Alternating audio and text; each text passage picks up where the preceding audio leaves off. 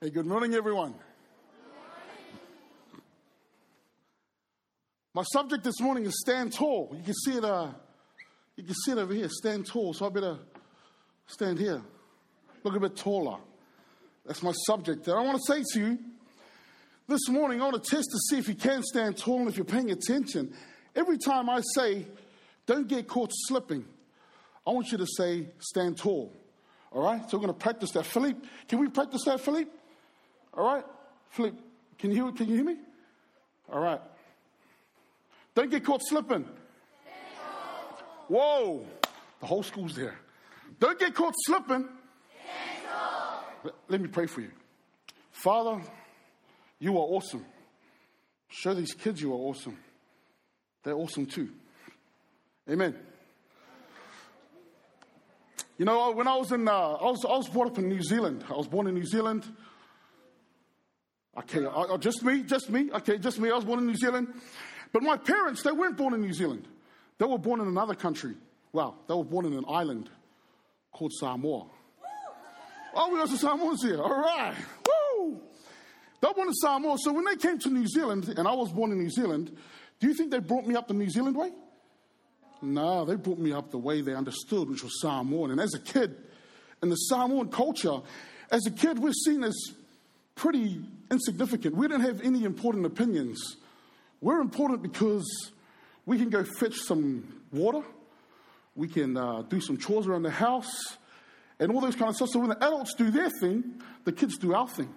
So after we've done our chores, we just go play around and do all these things. So we're not seen as that important as far as ideas and putting forward all these things. But luckily enough, I was brought up with these neighbours. Now, these neighbours were New Zealanders. I call them my Palangi parents. Palangi literally means pop from the sky, because the Samoans thought that when white people came to their island, they thought they popped from the sky. So they called them Palangi, Pāmailangi. So I had my Palangi parents. And thankfully, they used to teach me another way of doing things. And, you know, one day after school, I was walking home, and there was this park. That park had been there since the day I was born. And there was always this backboard at the park, but there was no ring on the backboard. And I wanted to play, what would we do with the basketball ring? We'll play basketball. Now, I know you look at me and go, that guy plays basketball. I was smaller back then. I was smaller, but I was going to play for the All Blacks. Don't ask my friends or my parents or anybody, because I'll deny it. But I love playing rugby. But I wanted to play basketball. But I didn't know what to do about it. But one time, I was at my Palangi parents' house, and I'm playing with their son because we're best friends. And we're hanging out, and I mentioned it to Joshua. I said to my friend Joshua, he's my best friend, I said to him, wouldn't it be awesome if we had a basketball hoop at the park? And he goes, yeah. And then Julie says, my Palangi mother, she says, well, why don't you do something about it? Man, don't get caught slipping. I was like, what? What am I going to do about it? I can't do anything about it. I don't know how to build a hoop. She said to me, come. So I sit at the table and she says, Joshua and me are sitting there. She said, what you do is you put together a petition. I'm about 9 years old. You know, I'm minding my own business. I'm just one of those kids that, you know those kids that just wake up in the morning and your mum and dad shout at you to get ready and you go get your lunch, you grab your lunch and then you get all your homework together. I don't know if you understand that. Do you guys relate to that? Oh, you do? Oh, I was one of those kids, minding my own business, She says, you put a petition together. Well, what's a petition? Well, you get people's names around the neighborhood, and you say that you want a basketball hoop, and you write it to the council. And I'm thinking, what's a petition? What's a council? I didn't understand all the stuff. And so all she says is, go around the neighborhood and get as many names. So I went around the neighborhood, knocking on the doors, and saying, Joshua and me, walking around the doors and saying, hey, we want a basketball hoop at the park. Would you sign this and be a part of it if you want a basketball hoop? And they started signing their names. And I started feeling this excitement. Wow, all these names are starting to fill up this paper. And so I come back to Julie and I said, Julie, I've got 40 names on here. How exciting. And she says, what are you going to do with it? Oh, don't get caught slipping. She says, you write to the council. I'm writing to the council. I'm like, what do I write to the council? She says, tell the councillor that you're like a basketball hoop at your park. So I do. I write this letter with the most beautiful writing that you've ever seen in your life, and we put it in the mail. I never hear back from the councillor. But 2 months later, when I'm walking home from school, I see these two big men and this equipment, and they're putting a basketball ring on the basketball court. I'm like, whoa! Was that me? Was that us? Was it the 45 names? And then all these people, we started coming to the park. I grabbed my basketball and I was shooting. And every shot I took, and I couldn't even reach the hoop, but I was so happy. And I was like, oh, how do you shoot the ball? How do you do this thing? And one of the guys, one of the older guys came. He taught me how to play basketball. And from that day on, we had people coming to that park. We had 3-on-3s. We had like 30 people at one stage, and we were playing street ball. All from one person saying, why don't you do something about it? Basically telling me, don't get caught slipping. Amen. This is one other kid I want to tell you about. He's minding his own business. He wakes up in the morning. Mom says, good morning. Here's your breakfast. Has breakfast. And he says, what do you want to do today? What are you doing today? He says, I want to go and check out this guy who's making waves. I want to hear what he's got to say. He's really exciting. He says, well, don't forget your lunch. Pick up your lunch. I'm glad you finished your homework. On your way. Little boy's on his way. Goes to hear this guy speaking. And they're speaking, and there's a whole crowd there, just like you. Whole crowd there. And this guy, this kid's heart, it's just like, wow, I've never heard someone speak like this before. He speaks awesome words and words of life. And suddenly there's this pause, this silence, and the little kid's going, wow, why is there a pause in the program? Why is he, what's going on? And he sees these guys coming to Jesus, and they look concerned. You know their concerned face? And the preacher's calm.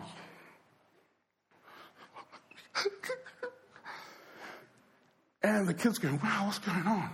And then the men start splitting up, and they start walking through the crowds. And they're looking for something. And they come up to this kid. And they say, kid, is that your lunch? He goes, yeah. He goes, well, everybody's hungry. The kid's going, well, yeah, you can share my lunch if you like. So the band picks him up, takes with his lunch, and he says they go to the preacher, and they say, preacher, this lad, this is his lunch, but I don't know what we're going to do with that. 5 loaves and 2 fish can only go so far. Man, that wouldn't fill me up halfway. And this preacher looks at his disciples and he says, don't get caught slipping. And they take these 5 loaves and 2 fish. And in John 6, we say he says a prayer.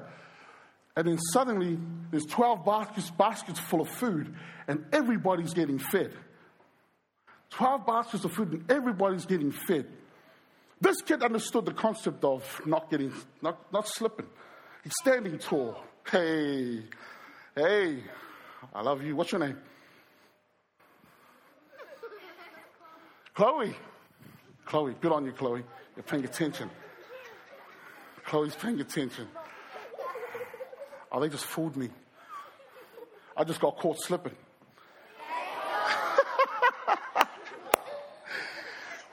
5,000 people are getting fed now. Just from 5 loaves and 2 fish. Listen, every day you're minding your own business.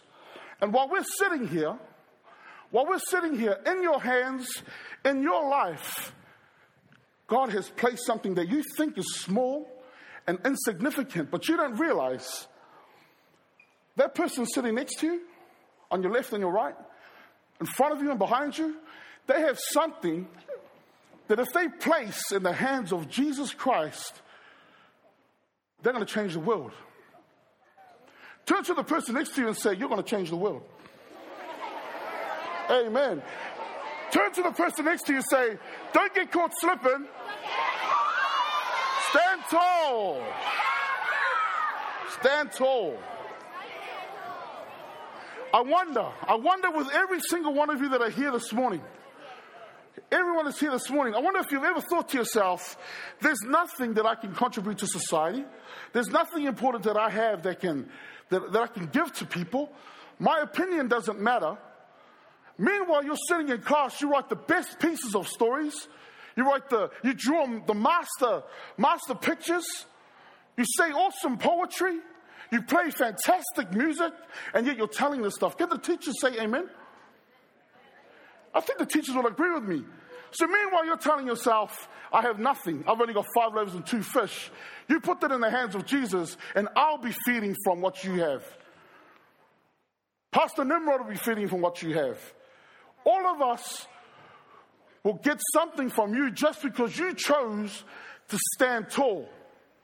And I want to encourage you this morning. I want to tell you that when you're going through your years right now, years 5, 6, 7, 8, if life is tough now, you're going to come up against some obstacles with some people offering you things, and you're going to come across things online and some things that will challenge what you think is wrong and what you think is right. But I want to encourage you, don't get caught slipping. I want you to encourage you that when Jesus sees that you're slipping, you can. I want to tell you that when you think the chips are down, you can. And every time you're thinking to yourself, I have nothing to contribute, what do? Hey, stand up. Stand on your seats. Stand on your seats. Listen to me now. Listen to me now.